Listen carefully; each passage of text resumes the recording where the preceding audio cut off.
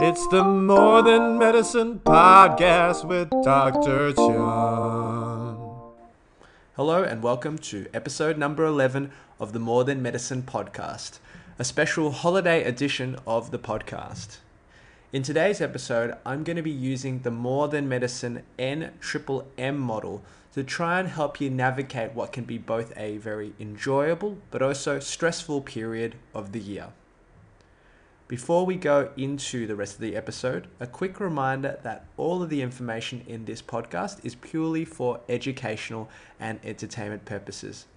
Any specific advice should be taken to your local health practitioner to make sure that it's relevant to your current health conditions. So before we go into how to get through this time of year, let's review the NMMM model. So the N in the NMMM model stands for nutrition. And nutrition is the types of food and drink that you have throughout the day, but more importantly, the habits and the psychology behind these decisions that you make about what you eat and drink. The first M stands for movement, movement being any kind of movement or exercise. And it's important that this type of movement is both regular as well as enjoyable. The second M stands for mindset. Mindset is about the way that you see the world. And as we've spoken about in previous episodes, you can get better or have a change in the lens that you see the world through.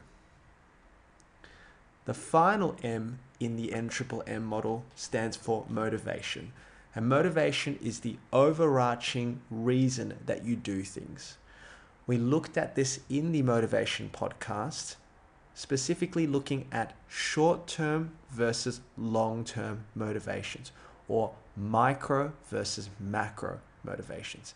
And in general, having a macro or bigger picture motivation is going to help you in the long run. So how can we use this model to help get us through this time of year? Christmas and New Year can be quite a stressful period for a lot of people, myself included. This is due to a lot of different things, including stress about what you're going to be eating and drinking when you go out, increasing social activity, in particular, maybe having to meet some family members that you don't usually get along with, and just in general feeling overwhelmed by a lot of the pressures on wanting to have a great time and really enjoy this holiday period. Let's start with N for nutrition. The holiday period, and in particular Christmas, is a time that's often marked with large meals and family gatherings. And the foods on offer are very rich and high in calories. For people who are trying to look after their health, and in particular trying to lose weight, it can be really stressful going to these events. My approach can be quite counterintuitive, and it's this. A one-off heavy meal on Christmas Day, and perhaps even on Boxing Day, is not going to derail your entire year's efforts in trying to look after your health through your nutrition. So I actually recommend that we be realistic. If you're going to be at Christmas dinner and, you're going to help yourself to a little bit of extra food or dessert, just go for it. Enjoy those meals for what they are. But it's important to stay consistent on those other days of the week. I recommend that you have some sort of meal plan or some foods that you've already been able to prepare beforehand, so that in between these celebratory occasions, you can continue to eat in a sustainable way. Remember, at the end of the day, it's not the 1 or 2 days that make the big difference. It's the other 300 days or, even the other 5 days of the week that are going to make the biggest difference to how you feel. One simple tip, I guess, that you can do throughout the holiday period is to try to stick to drinks that don't have too much added sugar in them. So soft drinks, fruit juices, all those sorts of things have quite a lot of added sugar, and can be unnecessary calories that are added to your daily intake. Unfortunately, this appears to be the same thing with artificially sweetened drinks as well. You know that saying, if it's too good to be true, it might not be. And particularly in patients who have diabetes, it can be quite marked, the improvement they get in their sugar readings, even though they've just cut out the artificially sweetened, no sugar beverages. Now let's move on to the first M, which is movement. I think I'll keep it quite simple for this podcast, and I'll just try and teach you a really simple back stretch that I demonstrate to a lot of my patients. And I think around this time of year, particularly if you've been working from home, you're going to have a bit of lower back, middle back, or upper back pain or stiffness. So if you'd like to join me, take a seat on a chair, place your feet down flat on the floor, and then with both of your hands, bring them behind your back towards where your lower back is, with your thumbs pointed towards each other and your fingers facing forwards. Now in this position, I want you to start to bring your shoulder blades together and pull your shoulders back. This will start to open up your chest. And then with your thumbs, start to pull down with your thumbs as you arch your back gently at first and bring your chest up. The sternum, or the bone at the front of your chest, will start to lift forwards and upwards towards the ceiling. And just hold this position for another 3 to 5 breaths.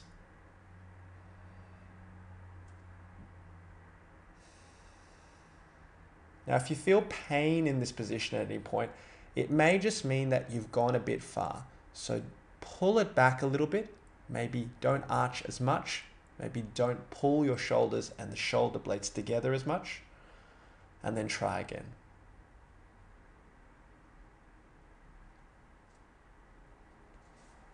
Hopefully you found that to be quite stress relieving. Often I find that I can take a much deeper breath in after doing this stretch. And it's very easy to do at any time, particularly if you've been sitting or standing for quite a while.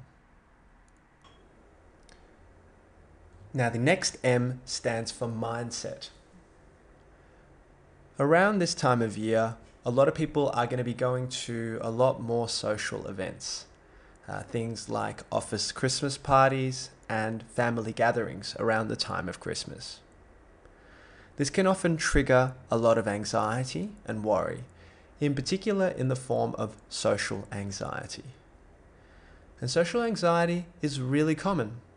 In fact, I often experience it when I'm going to an event, especially if I don't know a lot of people there.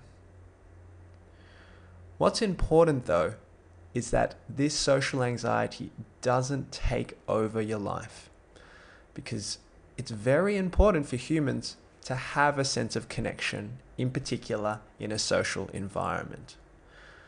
So with this section, I thought I'd just give a couple of tools that I use myself and that I try to teach my patients whenever they're going into a social situation they're not 100% comfortable with. The first is a really simple breathing technique that I call 3-6 breathing. And all it involves is just being a little bit more aware of how you breathe and making your out breath or the exhalation longer than your inhalation.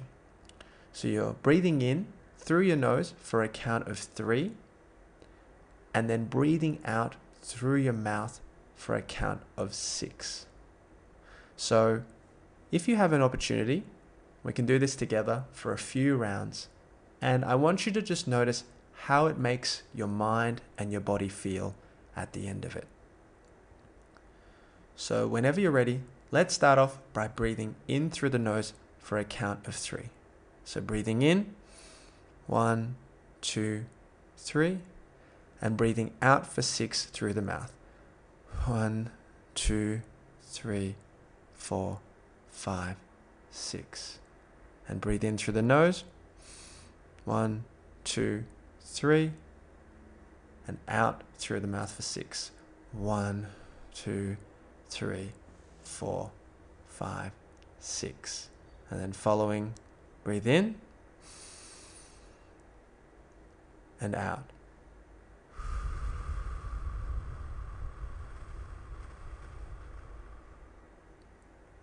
Breathing in, 1, 2, 3, and out. 1, 2, 3, 4, 5, 6. And one last time on your own, breathing in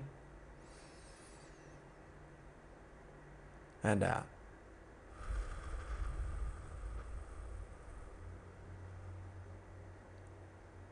And just settle back into your normal breathing pattern now. And notice how your shoulders feel and how your body feels at the end of those long exhalations. Now, why is this important? Well, first of all, before you go into a social environment, you can practice this maybe on the way there, in the car or on public transport. And then by the time you get there, hopefully you'll not have worked yourself up as much as you normally will. When people feel anxious, they tend to hyperventilate. They tend to breathe too quickly. And in particular, they tend to breathe in more than they breathe out. That makes them feel tense, on edge, even shaky at times. So whenever you're feeling like this at your next social event, take a moment, do a few rounds of this 3-6 breathing, and notice how it can change your physiology as well as your psychology. The other thing that I like to do before I go to a social event, particularly if it's one where I'm not going to know many people and I may be sort of caught in some uncomfortable conversations, is to prepare maybe a list of 3, maybe 4 default questions that I know I can ask at any time and that will seem fairly appropriate for the situation. And sometimes it can be helpful to even go as far as have them written down on like a bit of paper or on your phone so that you don't forget if you're feeling a little bit anxious at the time. Some good examples can be things like, oh, what do you do for work? Or do you have any hobbies? Are there any particular things that you've been doing over the lockdown? Or can you tell me a little bit about your family? The good thing about these questions is that you don't have to talk. Once you've asked the person, they can start talking about what they're interested in, and then you can follow up on those questions with simple things like, oh, and what's that like? Or can you tell me a little bit more about that? It's a very easy and simple way to keep conversations going. And I know that's quite a stressful thing for a lot of people around social anxiety. The final tool that I recommend to people when they are in situations where things perhaps are getting a little bit awkward or uncomfortable is just to simply acknowledge it, because the other person's probably feeling the same way and it can really diffuse the situation. So, for example, if I'm caught in a bit of a lull in the conversation with someone, I could say something like, I'm not very good at actually going out and speaking to people, so I'm sorry if it's getting a little bit awkward at times. Often the other person will be thinking the exact same thing, and then you can both kind of bond over the awkwardness or how much you don't like going out to parties or things like that. Anyway, those are 3 simple things that I have often recommended to my patients and have used myself in social scenarios. The 3-6 breathing technique, useful at any time, but particularly before social events. Having a list of simple default questions that you can ask, and acknowledging any awkwardness that arises in social contexts. The final M stands for motivation. Now, around this time of year, there are a lot of good messages relating to the type of motivation to go through this season, in particular relating to giving as well as gratitude. Unfortunately, a lot of the messages have gotten a bit of a consumerist slant to them recently, in particular around the idea of present giving. And there's a lot of pressure around getting presents for everyone and doing all these things for other people. But the joy of giving has kind of been taken away by the fear of not giving the right thing or not getting the thing that the other person wants. At the end of the day, what we really want is connection, much more than physical things. And one of the best ways to do that over the holiday season is to try and connect with someone that perhaps you haven't spoken to for a little while. A simple call or message to someone that you just want to sort of check in and see how they're going, and perhaps even catch up in person. And it doesn't even have to be over the holiday period. This can be really heartwarming, both for yourself and for the other person, without any of the pressure of trying to predict what kind of present the other person might want. So there you go. A more than medicine approach to the Christmas and holiday period using the NMMM method. Hopefully, you've picked one or two things from this podcast that you might be able to apply over the next week or two, or even longer. And thank you for joining me this year on the More Than Medicine podcast, and I look forward to seeing you next year.